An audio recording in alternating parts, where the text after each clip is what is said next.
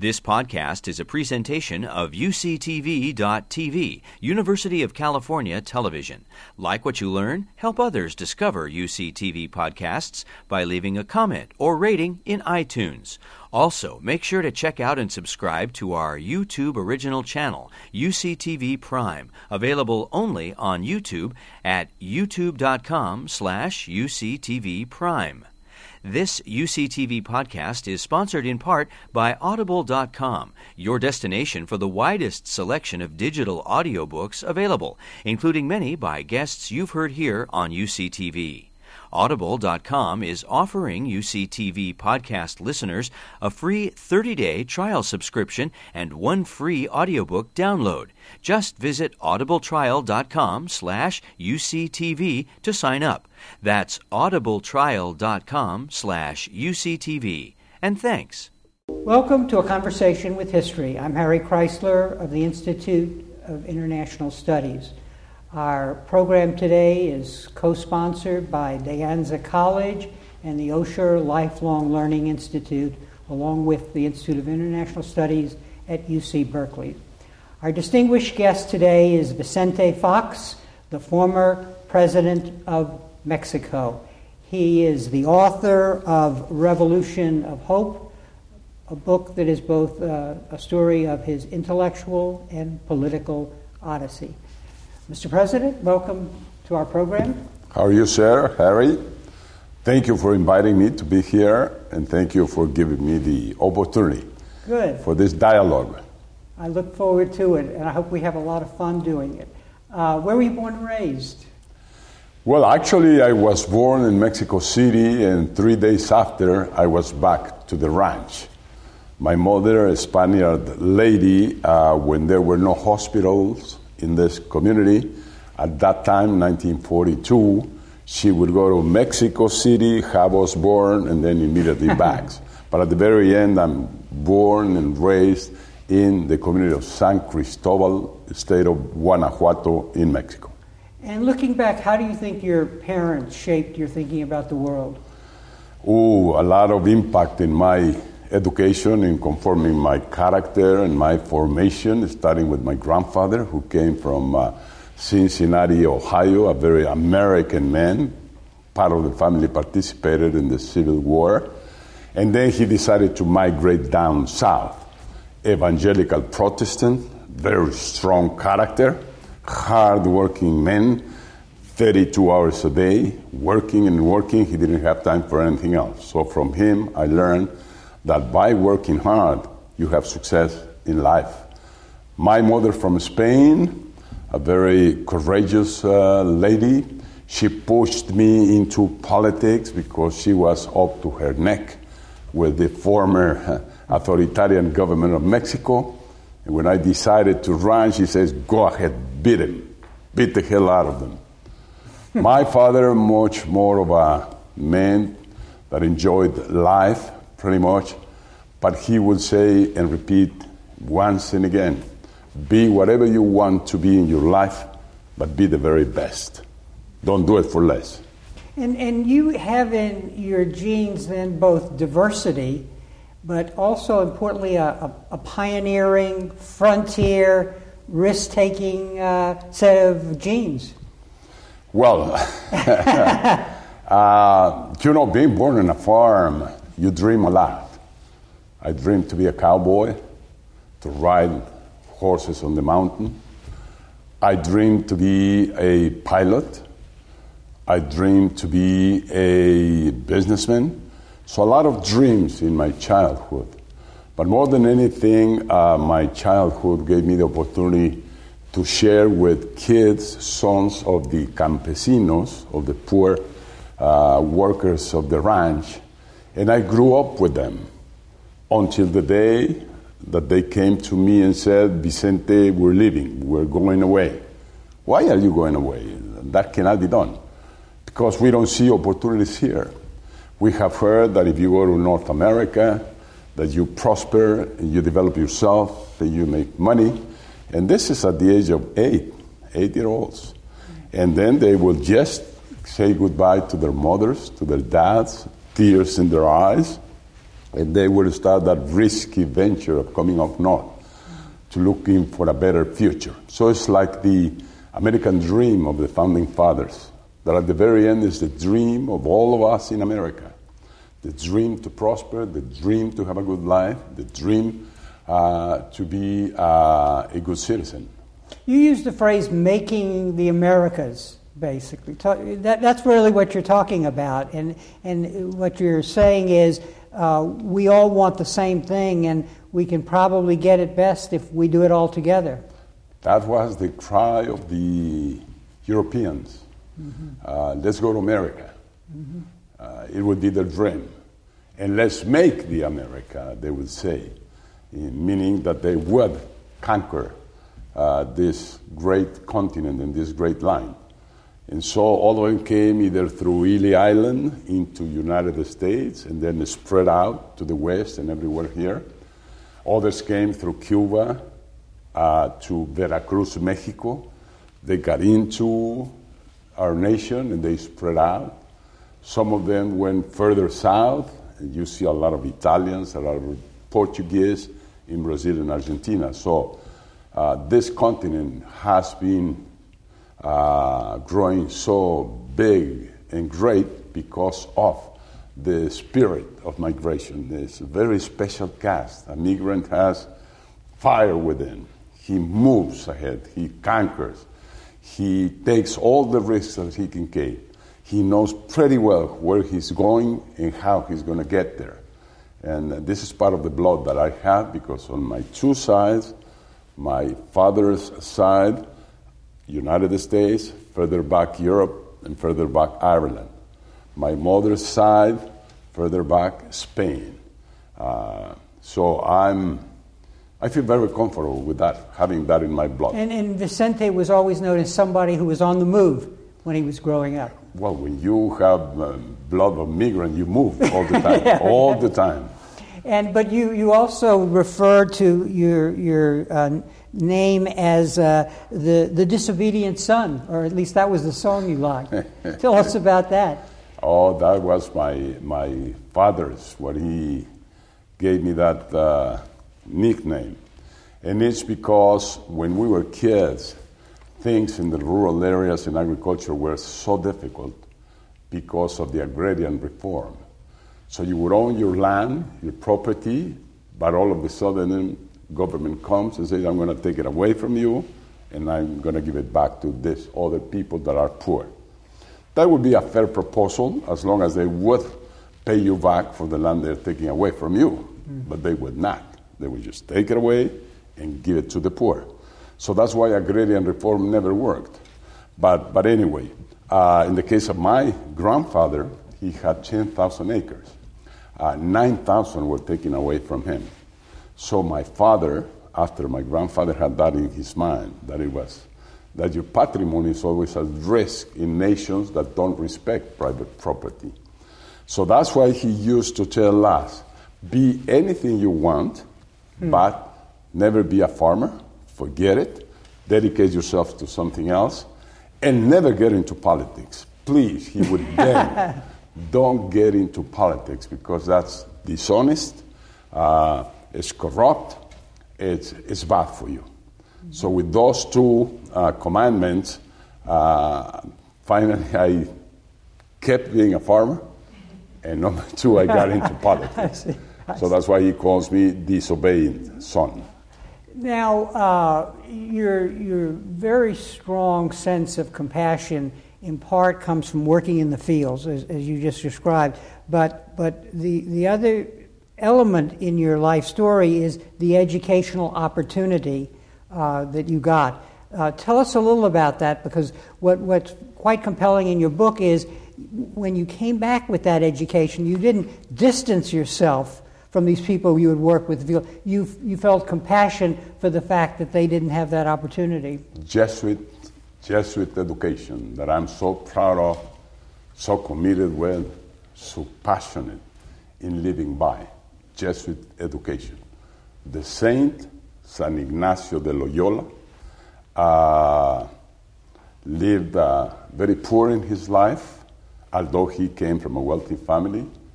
But more than anything, he would be repeating once and again, the shortcut to happiness is being for others, is doing things for others, is getting in the shoes of the other when he suffers, when he has needs.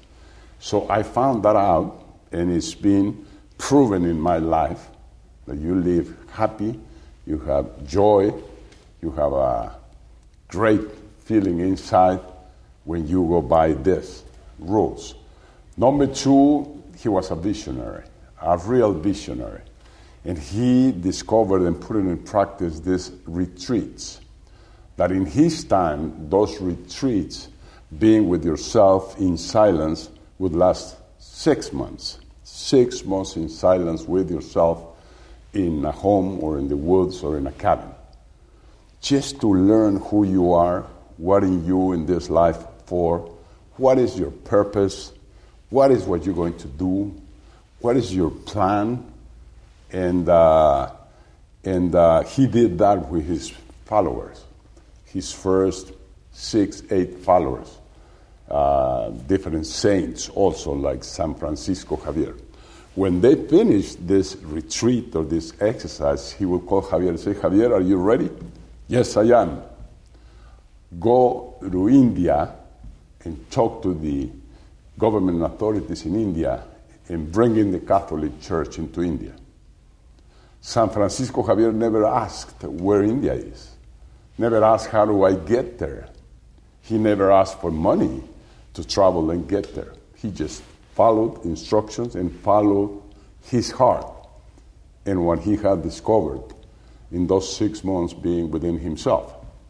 Today, Deepak Chopra tells us, get yourself with 5 minutes in silence and go and ask you questions. When you finish those 5 minutes, come out to the world. You have 24 hours to conquer the world. That's the gift we get from God. Every single second, minute, hour counts, and we have 24 hours every day. This recalls me of my grandfather. He knew he had 24 hours, he would work 26 hours. Mm-hmm. So the disobedient son chose politics after being warned against it.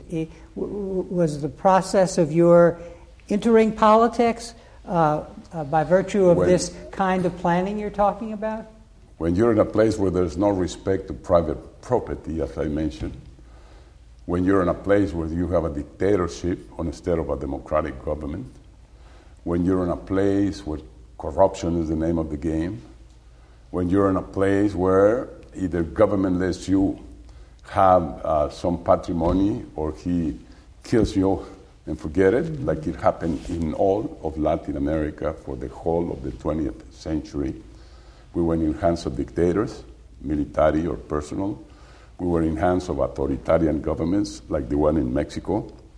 And we were in hands of demagogues and populists. You just have to read the history of the Perons in Argentina. When you have all of that, you're revealed. You're revealed against the establishment and what is there. So when I was about 54, 55 years, I said, that's enough. I had it. So a friend of mine, which was a farmer also, invited me to come to politics. And he said, the way to change this is by participating, is by fighting, is by changing things. And so it took me a lot of time. I was very afraid of moving from private sector into public sector because I knew my patrimony would be at stake. I knew I would be repressed by government, but still I wanted to do it. Inspired by San Ignacio de Loyola, inspired by Martin Luther King, inspired by Lev Walesa, who defeated the communism and the Russian Empire, inspired by Nelson Mandela, who defeated the apartheid. Those are my heroes. And so I said, I'm going to do it like them. No guns, no war, no guerrilla, no rebellion, but my word, my power within, my leadership would be with all Mexicans to change things in Mexico. Looking at your background, one of the things that really emerges, which is something about your character that makes you a very interesting figure in both global politics and national politics. And what I'm talking about here is you are a citizen of Mexico, but also a citizen of the world. And so you combine these two things without denigrating either. Talk a little about that. Is that a product of the fact that you came to the United States for some of your education, or was it things you learned on the farm?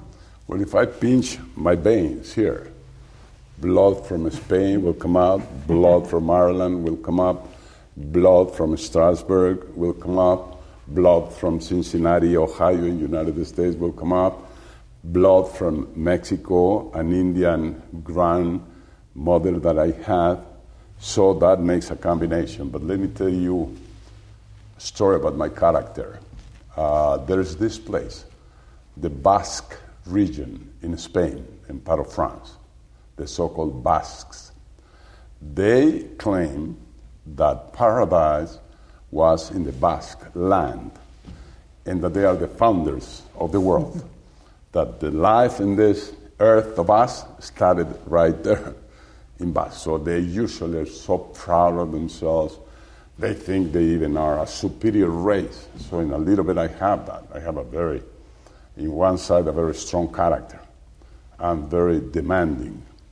Once I decide something, nothing will take me out of that. If I said in the route truck where I was selling Coca-Cola, I'm going to be president of the company in the near future, I work hard and I got to be president of the Coca-Cola company for Mexico and Latin America.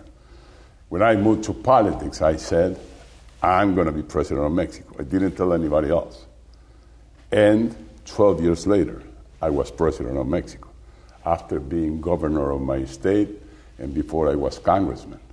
So that's one of the characteristics of leadership, determination. You have to know pretty well where you're going, and you get there. You mentioned your service in the business world, and I'm very curious, give us a sense of what the difference between doing business at the highest level and doing politics at the highest level. Well, the instruments and the tools that you use are exactly the same. And very unfortunately in politics, and mostly in Latin America and Mexico, politicians and government would not use business tools. They would not do planning, they would not do marketing, they would not do discipline and quality and everything else. That's maybe my strong advantage when I run in Mexico in politics, because coming from Coca-Cola, my 15 years experience in marketing was a surprise to them, was a real surprise to the PRI. They never thought that I could go by the side and beat them using a lot of these instruments that you have in business. So today is the same, exactly the same. The difference is that in the public world, the discipline is not there. Because usually you can survive there without doing a great job. You can just hide away, move around, and you're there. In business, you have to perform. You have to give results. You have to render accounts and results. So that discipline makes the world of business a very challenging world. If today, in this stage of my life, I would have to decide again which way I would prefer, I love much more the private side of doing in life. In business, is there a greater sense of a common purpose, making money, making profit, the company doing well, whereas in politics, it's more if I'm up, you're down, if I win, you lose.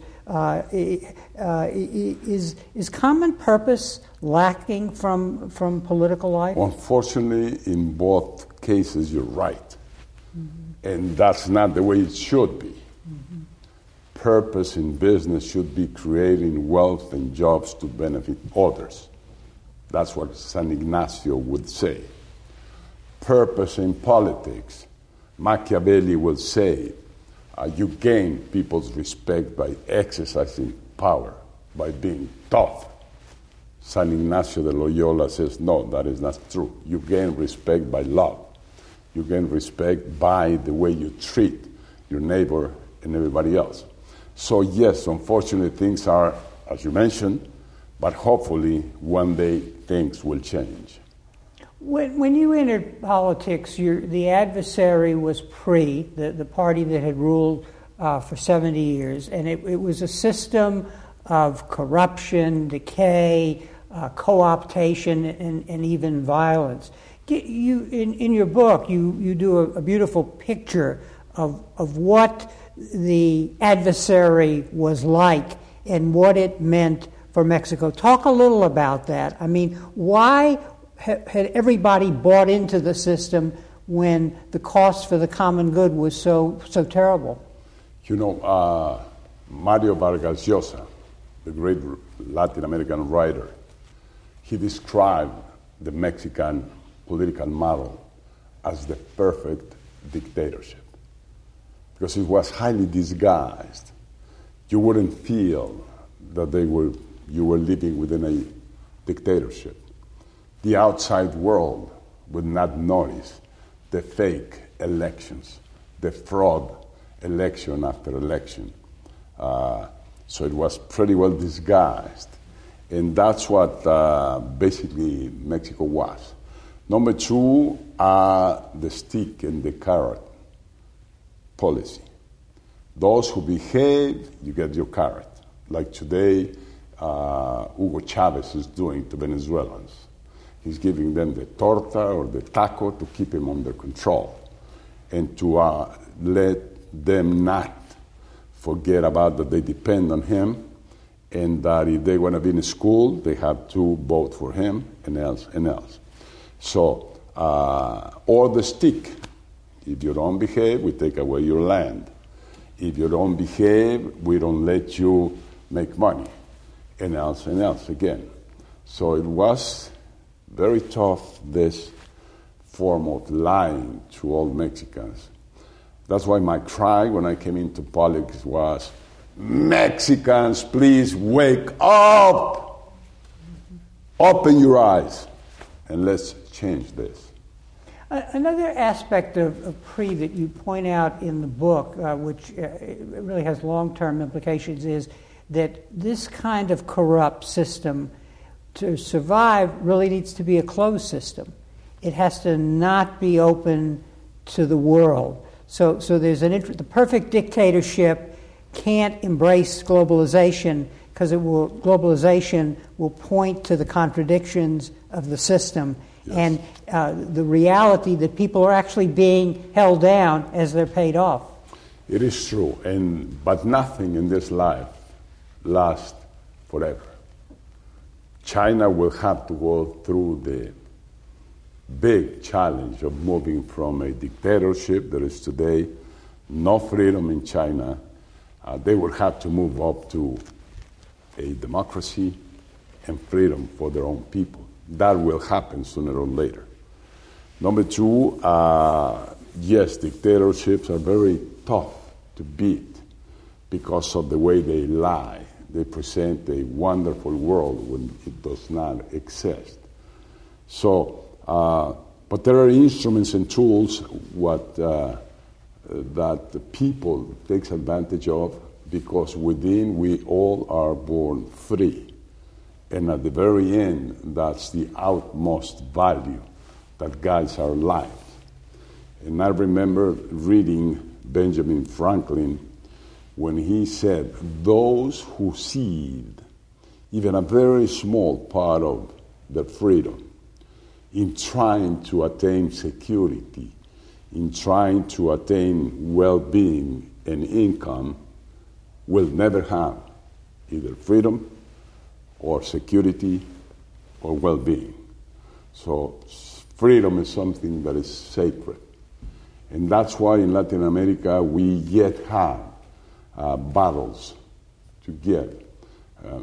The Venezuela case, the Ecuador, Bolivia, Nicaragua are still in hands of those messianic leaders, these dictators that abusing from democracy, they got into power, lying to people. But now that they're in power in government, they're changing the constitution so that they can be there for life, a life term instead of a 4-year or 6-year term. And very unfortunately, they're destroying their nations, they're destroying their economies. They survive because they have the oil. And having the oil, they have the opportunity to keep feeding people small fishes instead of teaching people to fish, and instead of educating and informing their own people. So as a leader of Mexico, you were confronting at a really important historic time, namely bringing democracy to a country in order to prepare it to embrace globalization. And communication was really a very important part of that strategy.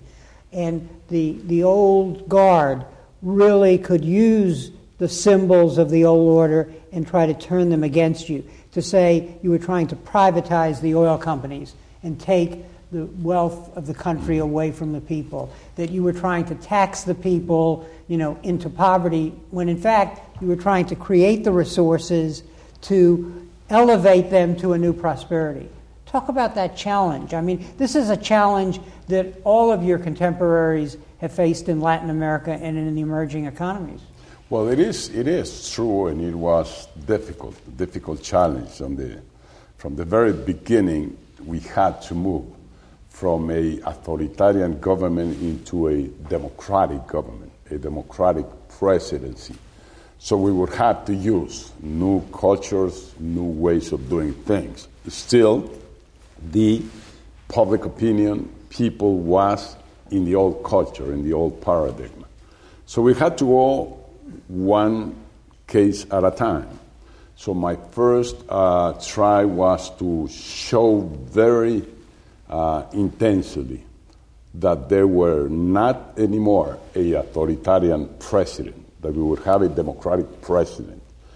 And what happened is that public opinion immediately reacted saying, this is a weak president because he's a democratic president. So I had to struggle with that. Number two, moving the economy from a narrowed, controlled state economy into an open, global, competitive economy. Again, yes, public opinion and the establishment will say, no, we better live by closed borders, nationalism, is what we're used to. So every single change represented a challenge.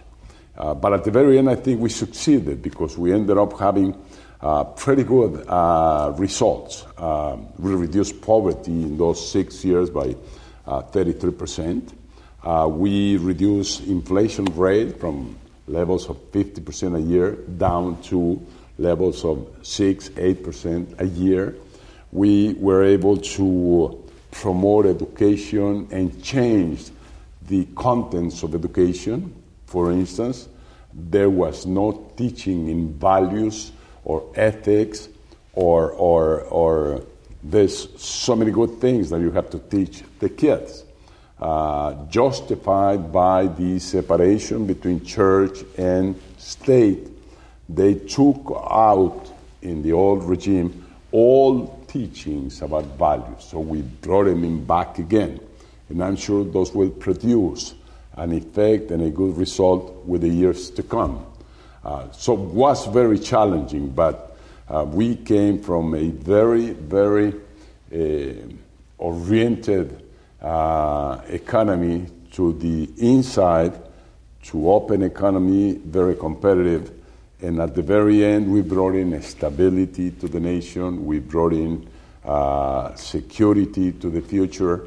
And I think the cultural changes maybe were more important than the quantitative changes that happened. And putting on your businessman's hat, it's really a challenge when you have a long-term plan. You have a vision that sees the future and where the world economy is going. But politics is the short term. It's putting out fires. So the balancing act is really keeping your eye on the ball for the future, but having to one way respond. to explain this orientation to short-term issues is like you mentioned. It would be the culture. But more so, the big problem in politics is that every government, every president, every public servant tries to do what is good for him on his term. And there is no responsibility in thinking long-term. There's no long-term problems that are proposed. And that causes a lot of problems to the economy and to a nation. I think politicians should be more responsible and really think long-term and not think about the next election. When you were governor of the state in Mexico, George Bush was governor of Texas. And so you had dealings with each other, you worked well together, and you had real hopes for dealing with the problem of migration and immigration. We call it immigration in the United States. And then 9/11 hit, which and Bush was inclined to come up with some sort of a legislation. So there's an awful lot of luck. Fortuna, we used to say, in this game. Talk a little about that, because you thought he could have done much better than he did with regard to U.S.-Mexican relations, but he really was trapped by 9/11. Well, him being a Texan like you, yeah. He was our neighbor, and he I'm understood. not cocky. Yeah. He understood pretty well the border situation. So I invited him to come, and the first official visit for the first time of a U.S. president was going down to Mexico instead of Canada, which used to be. So he came in to Mexico, to the ranch. We sat down for a day and a half, and the only issue that I proposed and we discussed, because he accepted, was migration, a migration reform. So that was the conclusion of our summit meeting. When he came back, we started working. We advanced a lot. We had everything ready to go for this integrated immigration reform. But unfortunately, that was 3 days before September 11th. So I came to Congress. I addressed both chambers. I met with all the legislative commissions, and we were ready to go. Everybody accepted that we would have an immigration reform. Unfortunately, as I said, September 11th comes about, and things totally changed, dramatically changed. And from there on, number one priority was the war against terrorism and inland security for the United States. And unfortunately, throughout the term, we couldn't come back to that bright, positive momentum we had in our relationship. This is coming back up until now with President Obama. This is 10 years after that we're now with the big possibility of getting through that bill in Congress. And I hope they do, because it will be, number one, the best thing and the better for this nation.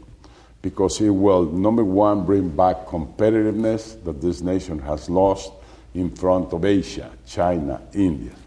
Number two, because it will bring security, which the wall is not bringing. Building walls was a total mistake.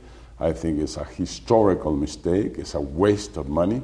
Walls don't serve the purpose of controlling migration. Walls don't work.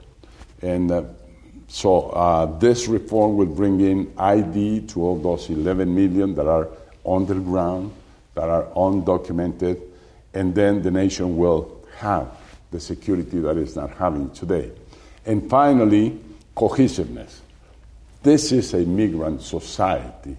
United States has been built all along by migrants coming from Europe, from Africa, from Asia, from Latin America. Everybody here that is watching me on TV, looking backwards, sooner or later will have a migrant heritage. Everybody, except the native Indians. The rest, everybody comes from somewhere else. And that's what has given the dynamism, the power, the capacity of this nation to be so big and so important. So I hope then that this reform will go through and things in our relationship will be much better. Why do you think there is such an anomaly in the U.S. discourse about migration, in the sense that you're absolutely right? You know, our greatest strengths have been built by the incoming of different peoples, and this is often true in any rising power that really becomes a great power. But we have we lack what you have in your presentations, namely a real empathy for the people who migrate and why they migrate. Do you have any sense of what it is about our discourse that doesn't allow for a real understanding of the truth? I have it very clear. This, what you described, was not the situation before September 11th. What brought about September 11th? Number one, sadness. We're all sad of what happened. That day should never repeat again. But number two, it brought fear. Those of us that come from outside of this nation, especially right after September 11th, we felt there was fear, intense fear in the whole of the United States. And fear is not a good advisor. Fear takes you to isolate. Fear takes you to build walls in trying to protect you, like the Chinese did with the Chinese wall to protect against their enemies. Like the wall that the communists built in Berlin, fear that freedom will come to their land. Walls don't work, and wall has not worked here in this nation. So fear has been the dominant factor that is being abused by the xenophobics, like in New Mexico, those aggressive Minutemen, the guys who discriminate. All of a sudden, they start discriminating against Latins and Hispanics. But the main factor is fear.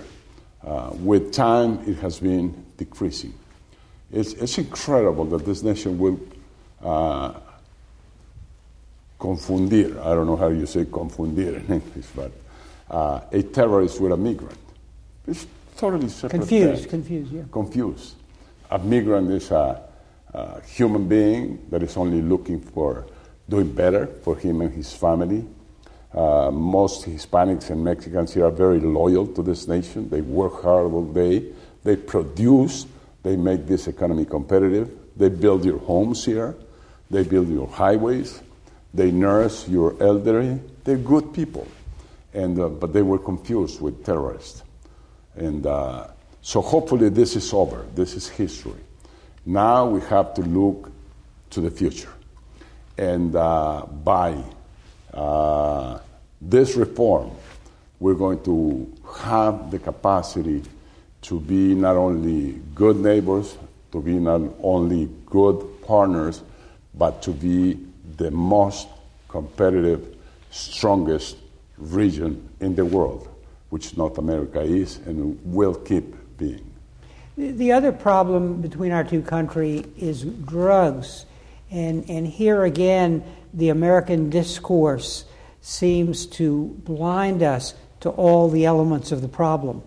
And so, and in fact, you spoke of 9/11. One has the sense that everything becomes a security issue, and that trying to enforce drugs laws that that we have here that may not match the standards of other countries in the world in the sense they're so harsh. And we are the market for the drugs, creates a situation where we're coming up with all sorts of solutions that don't address the problem. The thing is, again, confusion. Nobody speaks about the real or the reality that is behind violence in Mexico. At the very end, Mexico just happens to be in between the huge consumer market here in the United States and the producing nations of drugs down south. Because in Mexico, we don't produce drugs, very little, and we don't consume drugs, very seldom, and very few people. And still we have the problem. We just happen to be in between. And in a way, this nation very comfortably has said, we don't want drugs here for our kids in the United States, so they say, you Mexicans hold them there.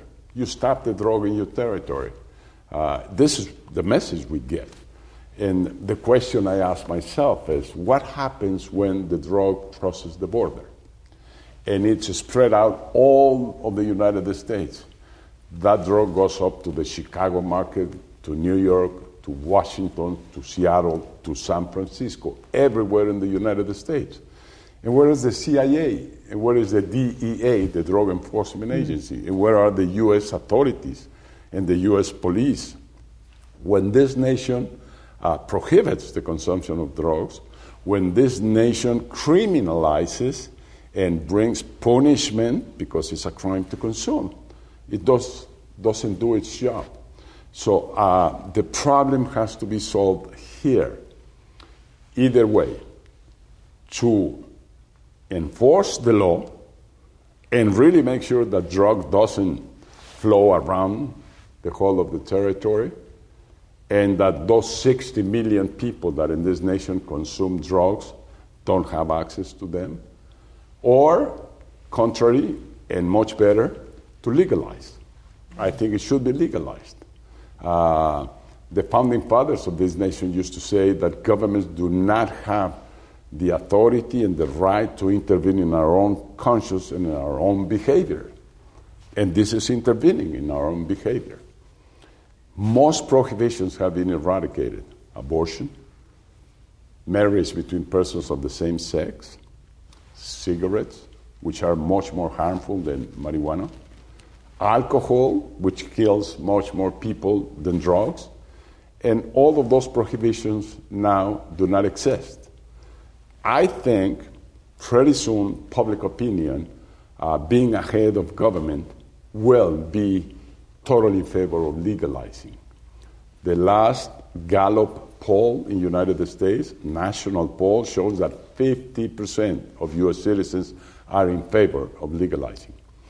But government is not.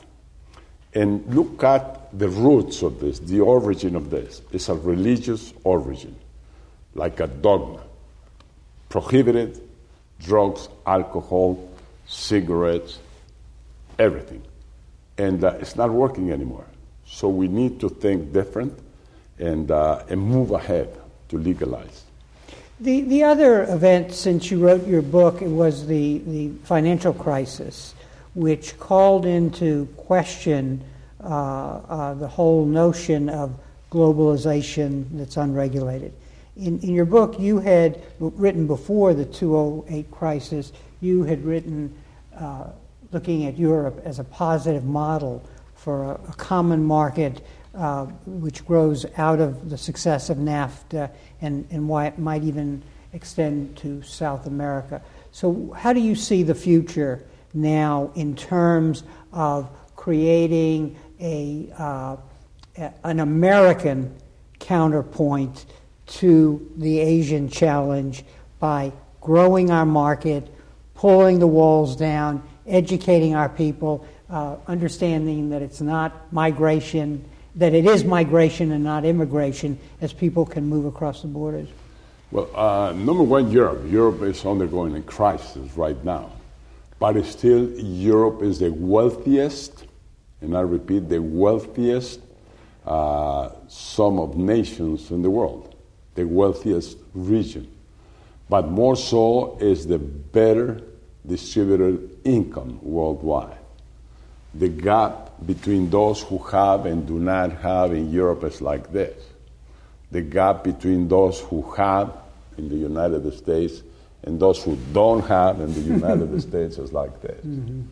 So they have shown the world that you can distribute income, that you can live in a society that is cohesive and that has a high standard of living. And still they do have, although they're going through a crisis. I know leadership in Europe will come about to make sure that they will come back.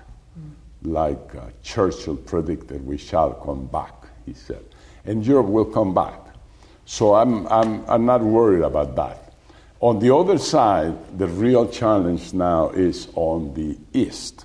It's on the growth of China, in India, and Asia.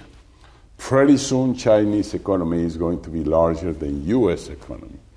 And pretty soon, the center of gravitation of the world will be moved to the East. The financial markets, the consumer market, the power markets. And we have to be very careful with that and think a lot about that, because the question is what are going to be the prevailing values when the empire moves to the east instead of being on the west. I still think that we in North America, and I say we, including Mexico, have the capacity not only to keep being the strongest and largest economy in the world, but to be also the leading part of the world as long as we associate with Europe. I think the Western values will be well taken care of as long as Europe and United States work as partners that we were after the Second World War. And today there is a divide between the thinking in Europe and the thinking in the United States. I think we should come back to the times of de Gaulle, Churchill, Roosevelt, and the alliance that we conformed in the Western world that gave this world the best 30 years we ever had right after the war. And everybody benefited. And the democratic culture extended to all corners of the world. And the growth of economies and middle classes also extended to most parts of the world. We should come back to that. A theme that runs throughout your life, throughout your presidency, and even today is education. That the distribution of resources, in your case, you had the resources to be educated, but your compassion for others who need the resources so they can become educated, and which lifts up the whole society. And you now have the first presidential library outside the United States, which is actually a research center where the hope is to continue the process of education. So you really believe that this is a key component. And strangely enough, it goes with democracy, because you're the first president of Mexico who basically didn't leave the country with a fortune to no longer be part of the country that he led. Talk a little about that. Yeah. Well, education is the only way you can change a nation in one generation. Education is the instrument for progress, for distributing income, for ensuring opportunities, equal opportunities to everybody. And I'm fully committed with education since when I was a kid. I saw my kid friends migrate to United States looking for a job and for income. And me, myself, I had a different fortune, a different blessing, which is the capacity to go to school, to go to college, to go through university. And that makes all the difference in the world. My friends that came from the ranch are still here. I see them in LA, I see them in Chicago, I see them in DFW area, and they done well. They survived, but they didn't have the fortune like I did, that by going to school, I could become president of a company, or I could become president of my nation, or I have had a happy life all along. So I'm one case that shows that education is what makes the difference. And this is why I'm so passionate. And I see that you give the possibility of education to somebody, and he will do the rest. One final question, which is looking back at your life, what advice would you give to students to prepare for the future in a globalized world where national identity is not going to go away, but you're going to have to be both a citizen of your country and a citizen of the world? Well, it's difficult to give advice, but let me tell you that we people have two phases. One has to do with what we learn throughout our lives, what we learn in the school, what we learn at home, what we learn in life. And the other one is something we have here within, which is passion, which is that power within, which is that conviction that we can do whatever we want. So please think big in your life. Have heroic purpose and aspirations. And you will begin to see how do you grow, how do you expand yourselves, how do you discover the capacities that we have, that if we don't challenge ourselves, we never learn about. Be compassionate, think about your neighbor, think about the poor, think about those who didn't have the opportunity to be in a school like you are, on a school of excellence, because others don't have that opportunity. But through your work, through your leadership, you will bring about opportunities for all the rest of them.